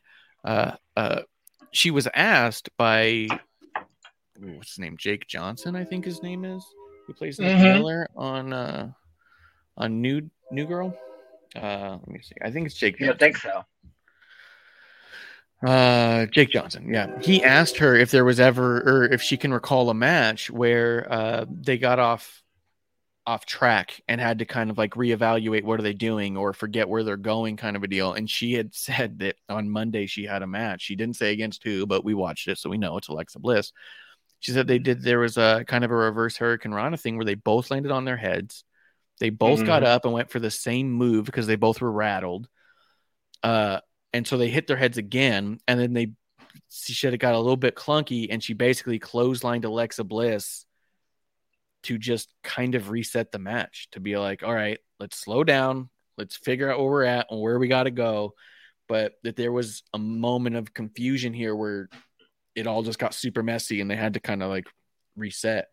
Which that was kind of a cool little insight. Makes you want to go back and find that spot, But you can tell, and it worked, and that's a credit to Bayley, who's the veteran and all that, because she's been wrestling for a long time. Yeah, and that match was beautiful. Ever since Alexa's return at Stomping Ground after the Evolution thing, so I want to say 2019. Yes. They've worked so well together in ring. I would say everything before Stomping Ground was a mess between the two of them. Stomping Ground and on, Alexa and Bayley work so great together. And couldn't tell you what that shift is necessarily, but there's an identifiable shift you can see. To do the, real life experience versus the ring, I think that Bayley is Alexa's Bull Nakano. Mm-hmm. Like those two don't need language. They don't need to talk. They can just work a match, and no matter how screwed up it gets, they're going to make it look good, and everybody's going to be into it. Yep. And that's like the way that went. The match was done clean. You could tell there was back and forth. It didn't look like it was ham-fisted. Like there, poetry in motion. That's my opinion of that match. During the triple threat last week, as we were watching it, I went, "Oh," it was kind of early on in the match too. I went, "Oh, this is going to Alexa." Yep. And producer lady's like, asked me some sort of question about it, and I was like, "They're gonna give this one to Alexa. Alexa's gonna turn heel on Bianca, and we're gonna have the transformation we need, and then that resets Bayley and Becky back on course." Yeah. Nikki's also a wild card right now, and I guess we see what happens with that. But I'm really happy with where this is going and what we saw at the end there. Bianca coming out, the little shudder, the Sister Abigail tease. I'm excited. Which is not the first tease. No, it's not the first tease. No, we've been having like 6 weeks of teases. Yeah, well, the Sister Abigail tease happened again, but they didn't catch it on camera because your soft cam was off. And some people got it on cell phone. The match prior, on Monday, she teased it again. She did it on Monday. We saw it. Yeah, not this last Monday, but the Monday before. Yeah, the Monday before in the triple threat, she did it as well. Yeah, because I've looked at the WWE stuff because I always like to see the difference. Yeah. They didn't show it. Yes, they did, because I saw it. No, I looked. Yeah, I'm not talking about the one she was going to do on Bianca. I'm talking about the match before that. For Becky. She put Becky in the Sister Abigail and then snapped out of it. Yeah, it's not on the WWE. It's on the everybody else's footage. It's not on the WWE.com footage. I think it might not be on their YouTube, but it was live on USA, because when I watched it on Raw, it was there. I watched it and woke up my producer lady because I was like, yes, get her. Yeah. They've been teasing it for a while. It's going to be good. And then the way they ended that, it was a clean victory for the most part. You knew what was going on. It kind of separated the damage control. And you're right. She's going to have to go after Becky because, she just fucked over her teammates and she can't keep them if she doesn't do anything to step for them. Mm-hmm. And that clears the way for a good, clean match. I think Bianca's going to lose her title to Bliss, but it's going to be one of those things where we're going to see the flip, and that's what's going to change. That's where she's going to get the title. I doubt it. I think Bianca's going to lose the title at Mania. She might get it back at Mania, but I think she's going to lose it in the intermediary. And then work her way back up. Yeah, like it's going to be the Royal Rumble sort of thing where she's going to be the EST of NXT. Because my hunch is that as much as I want a one-on-one match, my hunch as of right now is we get triple threat Bayley, Bianca, Becky. I could see that. I could see that as being a WrestleMania thing too. Just that's what somehow, I meant. Mania. I feel like that's where we're going. Is a Mania one of that. Like, Bliss loses the title, doesn't matter which one. They're going to have a triple threat, and there you go. Yeah. I could see that. And I wouldn't be surprised if Charlotte comes back, wins the Rumble, and faces Ronda again. Yeah, oh, yeah, that's a feud they need to pull on hard. I would hate all of that, but I hear you. Well, I mean, she hasn't. Yeah. So I don't need it. I trash Charlotte enough. I don't need to. I'll wait till she's back to trash her more effectively. But yeah, daddy issues aside, so to speak. Oh yeah, I don't even care about that stuff. It's just so much of her work is whatever. But so speaking of trash, this Raw At this point on, like we had this opening match, this opening segment I liked. And then I'll be honest with you, I liked Io and Candice. Solo and Elias was a good match, but kind of I don't know what the fuck we're doing. Like what we're doing with Elias. Yep. But like there's this massive chunk here of AJ versus Chad Gable, which you would think would have me just captivated because they're both so good. But I'm so not invested in this. Judgment Day, Street Profits, and Akira Tozawa. I have no idea why this is happening. Yep. Everything with Miz, Dexter, and Johnny, I cannot stand. Like this was a really tough one for me to get through for the next like hour. I felt like the next hour and a half, I was like, couldn't find a reason to turn the volume up. Well, and that's, and I'm going to walk it through, why do we care about Bobby Lashley's getting fired? Because we know he's not really fired. Kayfabe Bobby and Rollins is a good story, right? Tied with the US title, which also Theory and Ziggler. Like there's a lot there. Theory and Ziggler is a whole nother. Dolph Ziggler, hot take, is one of the best workers in the company. Easy, yeah. Yeah, like there's a reason that dude has kept the job because win or lose, everybody looks good. Yep. Yeah. But Lashley, we know where it's going to go. Lashley's going to come out of the crowd. He's going to buy tickets. They're latching on to old gimmicks because they need to end this. I think we're in that stage where, they're pushing to get out the old story, the old creative bullshit, and it's going to creep into newer things. Like, you're right. Why do we have the Asuka match? Because we know she's going to turn to Kana. Why do we have the Solo match? Because Solo needs to be a badass and needs more time to get exposed to the audience, and Sammy needs to be seen on screen because he's the most over. Right. But it also was a lot of those in a row. You know what I mean? Yeah. Because there's a lot of times where it's all like, why are we doing this? To get this guy a little bit of this. There was a lot in a row that didn't matter. And it was just to do a one little thing. So it just felt like a chore at some point where it goes, we're suffering through this Elias thing because we're trying to solidify Solo as the enforcer. Yeah. We get a little bit of Sammy and KO rub on that. This right after, Io got the win over Candice, which was nice, but also, what the fuck is Candice doing with these matches with Damage Control? You know what I mean? They're already teasing her with they've already got her with Gargano. Mm-hmm. It's just a lot in a row where I didn't care. Like, if I was going to do the booking of this, just taking same matches, same outcomes, same booking, okay? I would have put Bobby Lashley as that's a starter match right there. You move, Alexa, Bianca, and all that gimmick. You put that as your second match. That gives you a hook.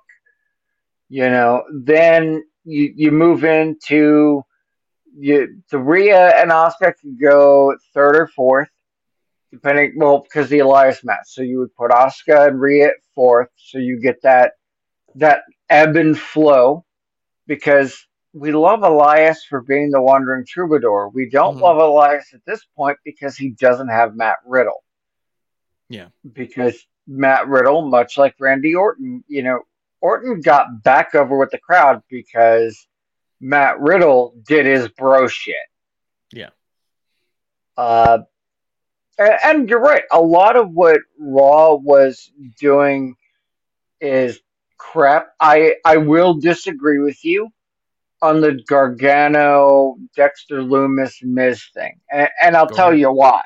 Yeah, go ahead, because I haven't found a single word that any of them said to be even remotely funny or entertaining.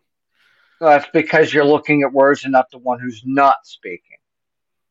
That's where I'm at with that. Dexter Lumis, as a whole, is the guy that this all relies upon. Johnny Gargano can be Johnny Wrestling and run his fucking mouth all day. Great mic skills, nobody cares.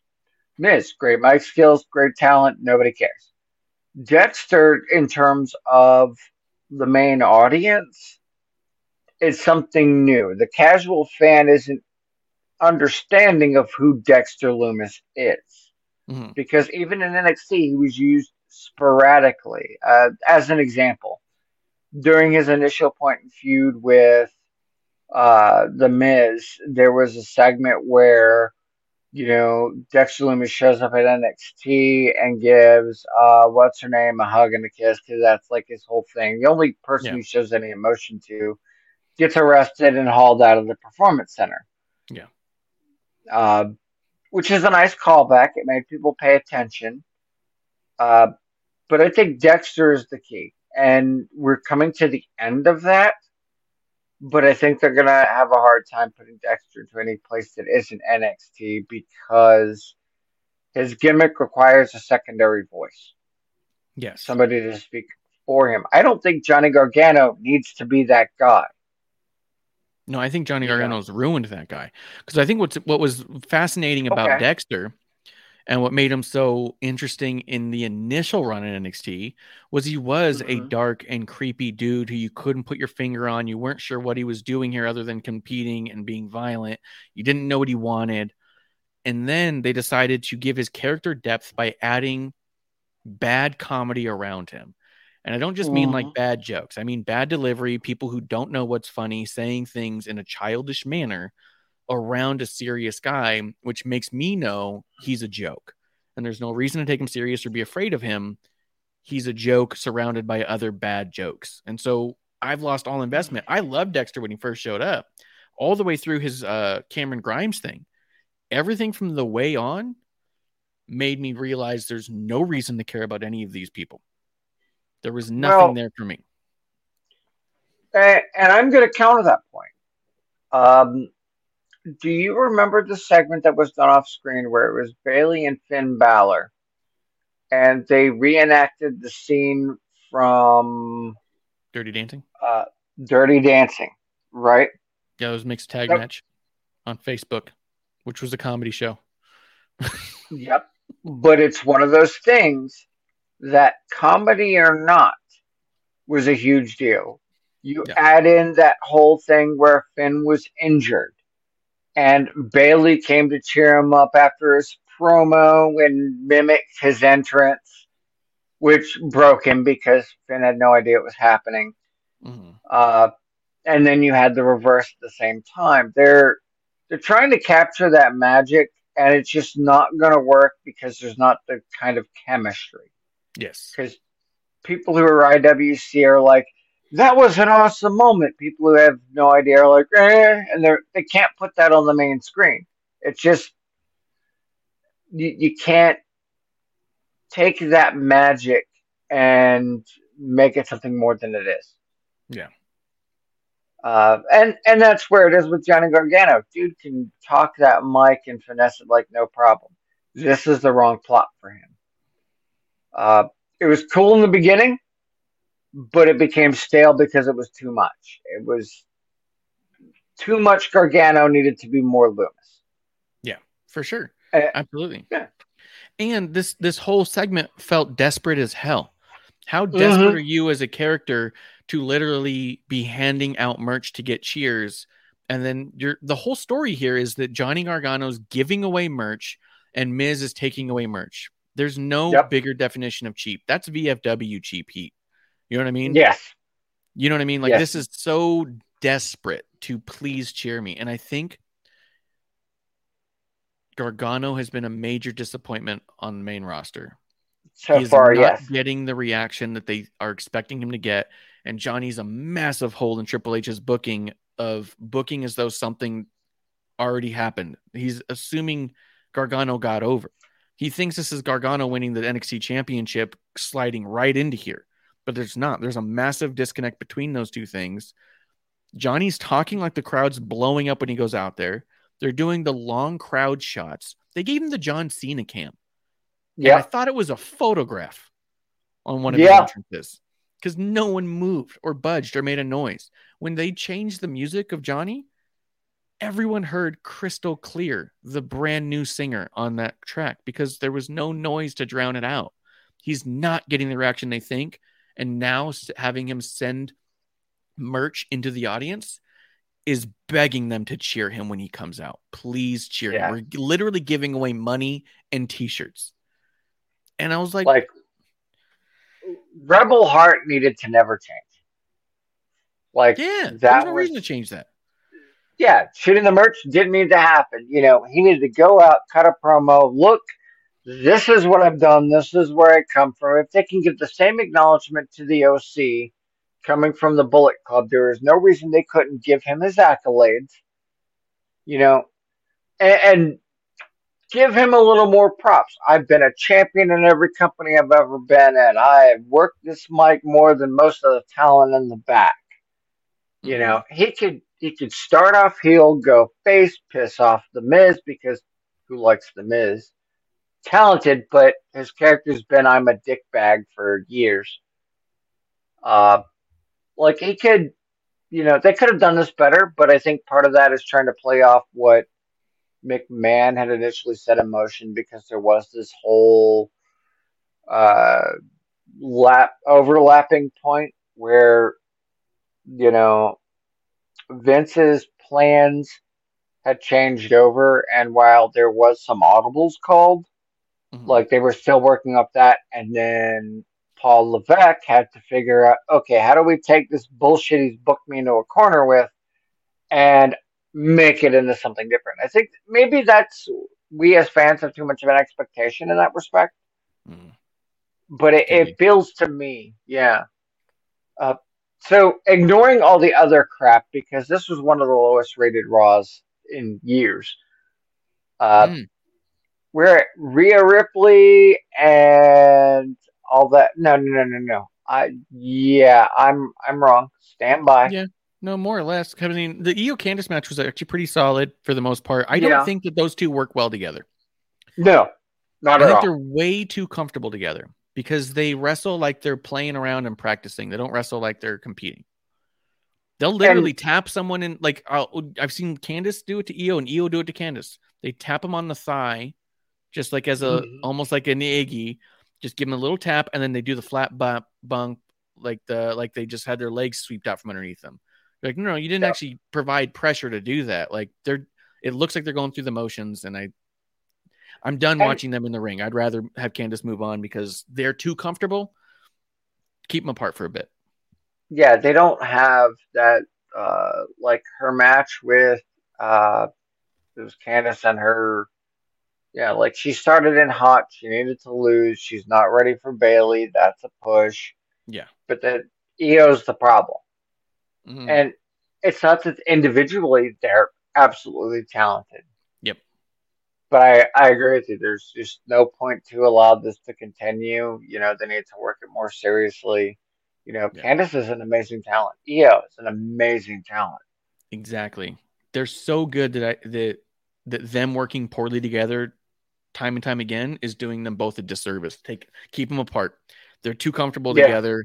They're not competing together. They're playing together, and it looks that way, and the crowd's dead for it. Put them in the ring with other women because they are so good. They'll get over then, and you can revisit this down the line when they're a little more Yeah, when heated or they're something, you know?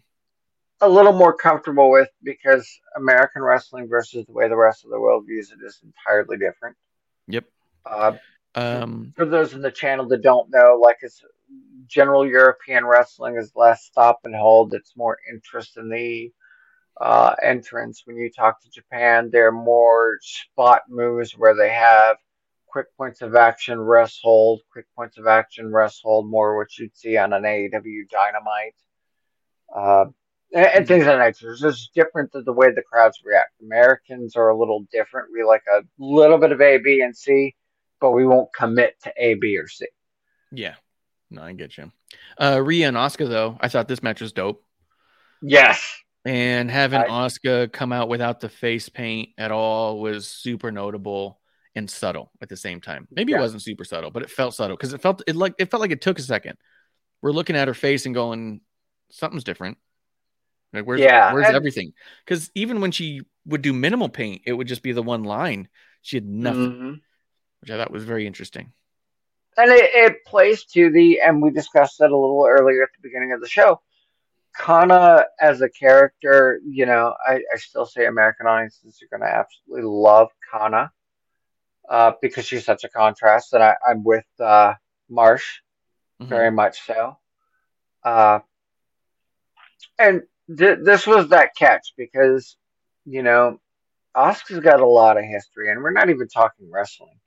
Some people may not realize that one of Asuka's original jobs prior to wrestling was she worked for Sega on their magazine, believe it or not. That's cool.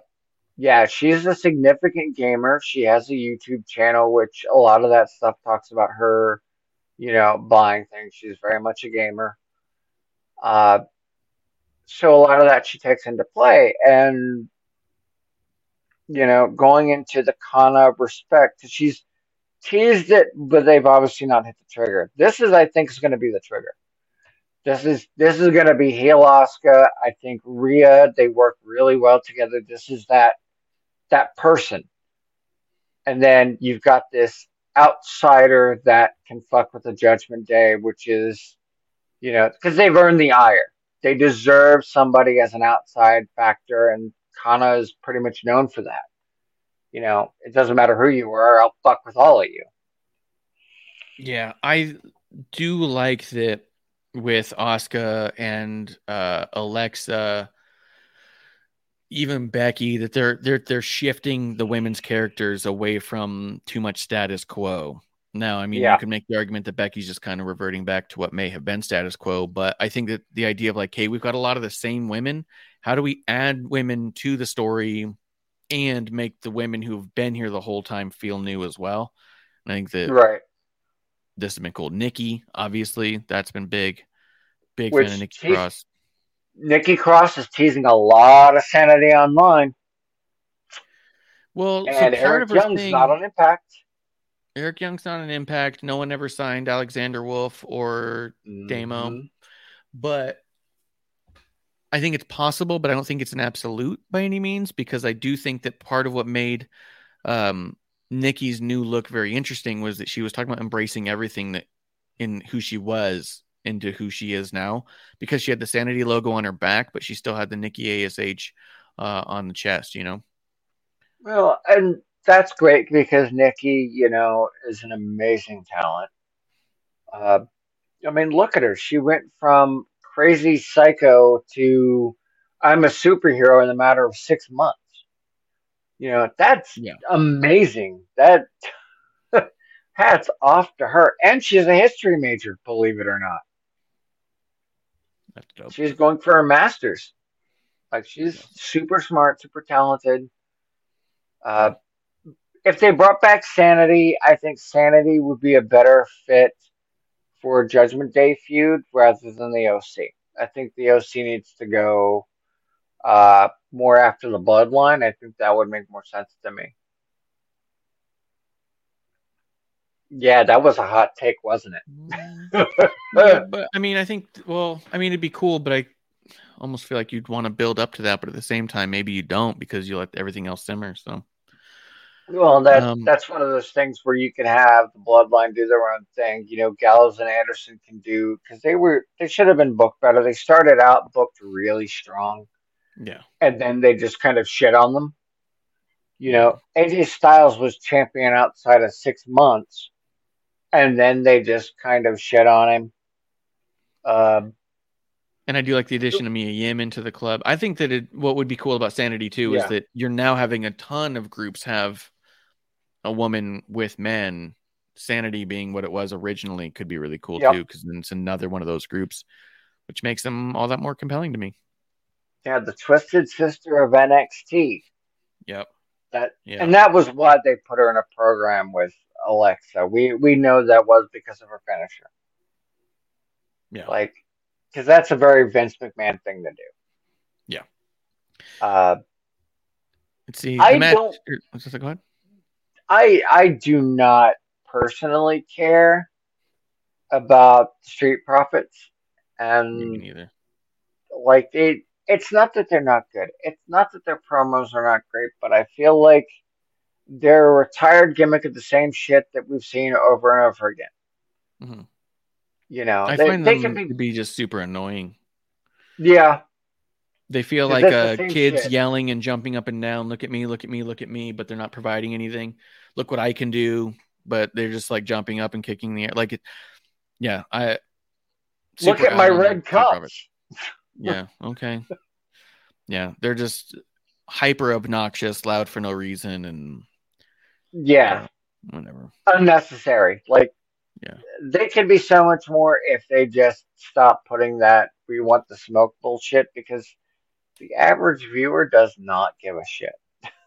I also don't mind the catchphrase and the way that they end their promos with "We want the smoke." It's just their unnecessary loudness, and they come off super phony in so many ways. Yeah. Like, I just don't think I would get along with them in general. Like, I think there'd be a personality clash. Like, They, they're probably very I, nice. They're probably, I mean, I've met them. They've been very nice to me, but yeah, they're also not yelling in my face when I've met them in person versus the way they yell at the camera so much that I'm all like, what are we doing? I feel like something they could have pulled the gun on is that, Bianca gets in a position, she's got a couple of dudes that are going to beat her ass, and then the Street Profits show up. I mean, they did it once, and it was one of the best matches all three of them have ever had. Mm. And they never touched it again.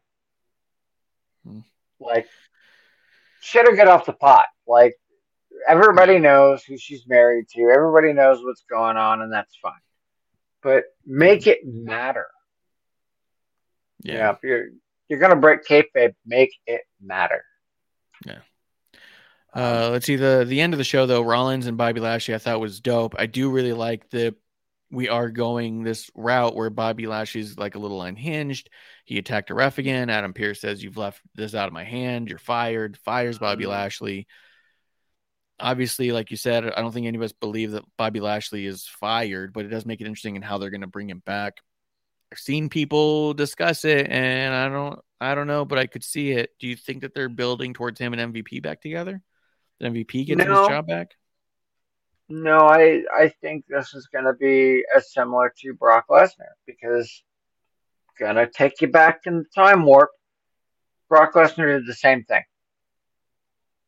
And it was one of those ways they tried to legitimize him as a badass, where Lesnar would show up, kick everybody's ass, and he would get chased off by like security and whatnot. I think that we're going to see more of that, which is fine because Lashley is a legitimate badass.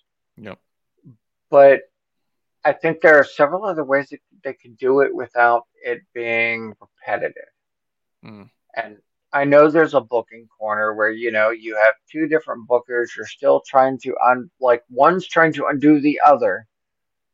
And that's a thing. But at that same juncture, you don't have to do that at the risk of the talent. Yeah. There really isn't. Like NXT, the one thing that's nice about that is that you've had two different bookers. You've had Triple H, you have Shawn Michaels, and they might not have necessarily agreed in the way that things should have been pushed, but at least there was some cohesion that made sense. Whereas Triple H stepped into 1980 style booking to bring it up to 2020 standards, and that caused its own issues. Like, there's just a complete disconnect. Yeah. Man. I like his version of Bobby, and I do think he's better on the mic than he's ever been. And so I don't think he needs a mouthpiece. Yeah, he was always that good. They just needed to let him go. I've seen his other work. Yeah. He was a badass you believed in, and he could have done it anywhere. But they held him back in his initial run. Yeah. Why? Well, his initial 2 runs. When he came back in that whole program with Sammy was a massive disconnect too. But I think, like you said, he's a legitimate badass, and now we're seeing it in a way that's really cool. I'm excited to see where this one goes. I think that his story is very interesting. I think the LA Knight Bray Wyatt's really interesting because I don't think you can totally call it. Like, you got an idea of where we're going, but it's hard to pinpoint how we're getting there. Makes it exciting to see those things. What's part of nice about that is one of the guys who's behind the scenes is one of their internet production people. And they've turned the Bray Wyatt plot into an ARG, which is an alternate reality sort of thing where, fans are now taking pictures coming off of videos and going to websites and trying to unlock clues and the White Rabbit. And it adds another layer that has never really been in professional wrestling. Yeah. You know, much in the same way of Bray Wyatt cutting promos on himself. Like, how often do you see that? And this is the madness that is genius. Yeah.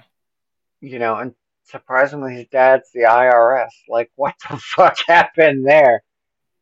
Uh, I think we're gonna see because we've already got the Wyatt Six gimmick.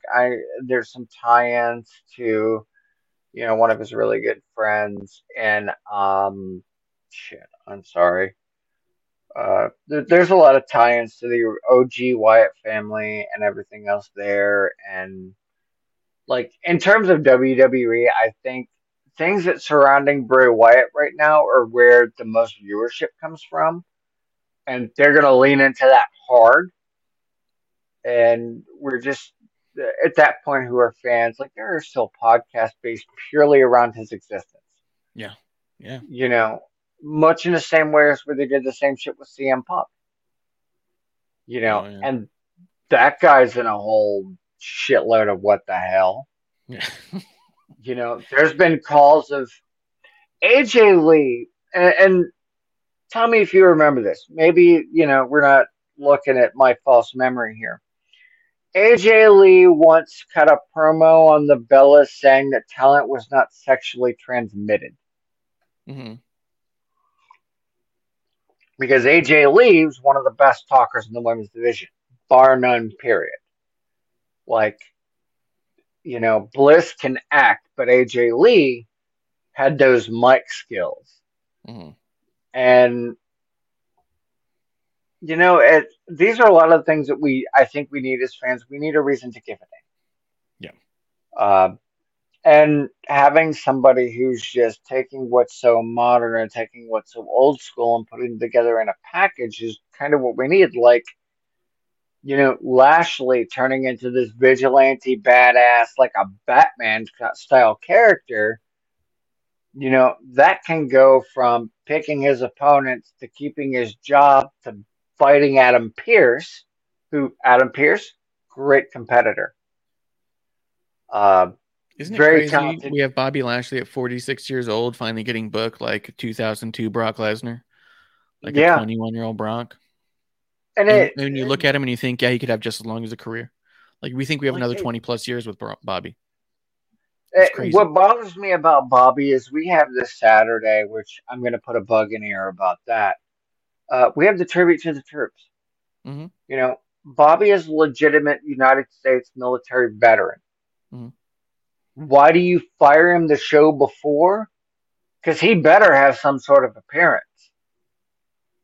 Because that's the kind of thing you want to press upon. Like Lacey Evans, and I am loving the promo packages for Lacey. Yeah. She's one of the few women, and I can tell you, being Department of the Navy, for those who may not know, the Marines are part of that same department.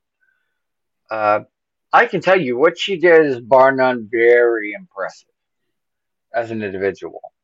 The sassy Southern Belle stuff I felt was a counter, but if they go into this right, they need to turn her into this generation's Alundra Blaze. She needs to be patriotic. She needs to be a badass. She needs to lean into that veteran status. Mm-hmm. And Bobby needs to do the same. And if they do the mixed tag stuff on Facebook like they did the last few years, you've got a team right there of two veterans. You've got this Saturday with tribute to the troops. You should have, that going on. Mm-hmm. You got to lean into it. You can't just ignore it because Lashley's been around for a long time. Yeah. He's been in 3 major televised companies. The dude is a beast. Like, I did think it was funny during the Lacey promo. It was Producer Lady's first chance to see it, and she's been very critical of Lacey as a female vet herself. It was funny because she saw the new promo package and she goes, okay, we can see where this goes. She's like, she wouldn't have her hair in a ponytail, but okay. She's like, where's that military bun? She's not wrong. Why don't you have your hair up? Why? Yep. You're not even in full uniform. The fuck is wrong with you? Yep. I needed to buy your producer lady all the alcohol she's ever on the East Coast. Oh yeah, For sure. Like, I do think with that, we'll go ahead and do last call and wrap this one up. I got to get to a few things here, and I think we did cover Raw and SmackDown and a little bit of the news. Hell, we covered NXT a little bit too. Yeah, we talked a good chunk about NXT, but if you want to hear a little more in-depth NXT and AEW, that's going to be tomorrow night. Amanda Jane is back to the Dive Bar when we break down AEW and NXT right here in the Dive Bar of the IWC. Digi, you want to tell people where they can find you or anything? I mean, you can find me in a lot of Twitch chats of female professional wrestlers because women's wrestling matters. Mm-hmm. It doesn't matter what brand. Digi Damon, as you can see, no dash. I am SUI Silverman on Twitch. You can also reach me at Mad Mod Squad because I am a moderator for Medusa, the Hall of Famer, badass lady. But beyond that, I mean, you can find me anywhere. Just look for the name. Sounds good. And you can find us right here in the Dive Bar of the IWC. Guys, until tomorrow, that's the last call. And thank you. Thank you for having me. Thank you. Hey, Producer Lady here. Thanks for tuning in. Continue to support us or buy us a drink by following and putting the I in subscribe on Twitch. Or subscribe and review our podcast on Apple Podcasts or wherever you listen to us. Cheers!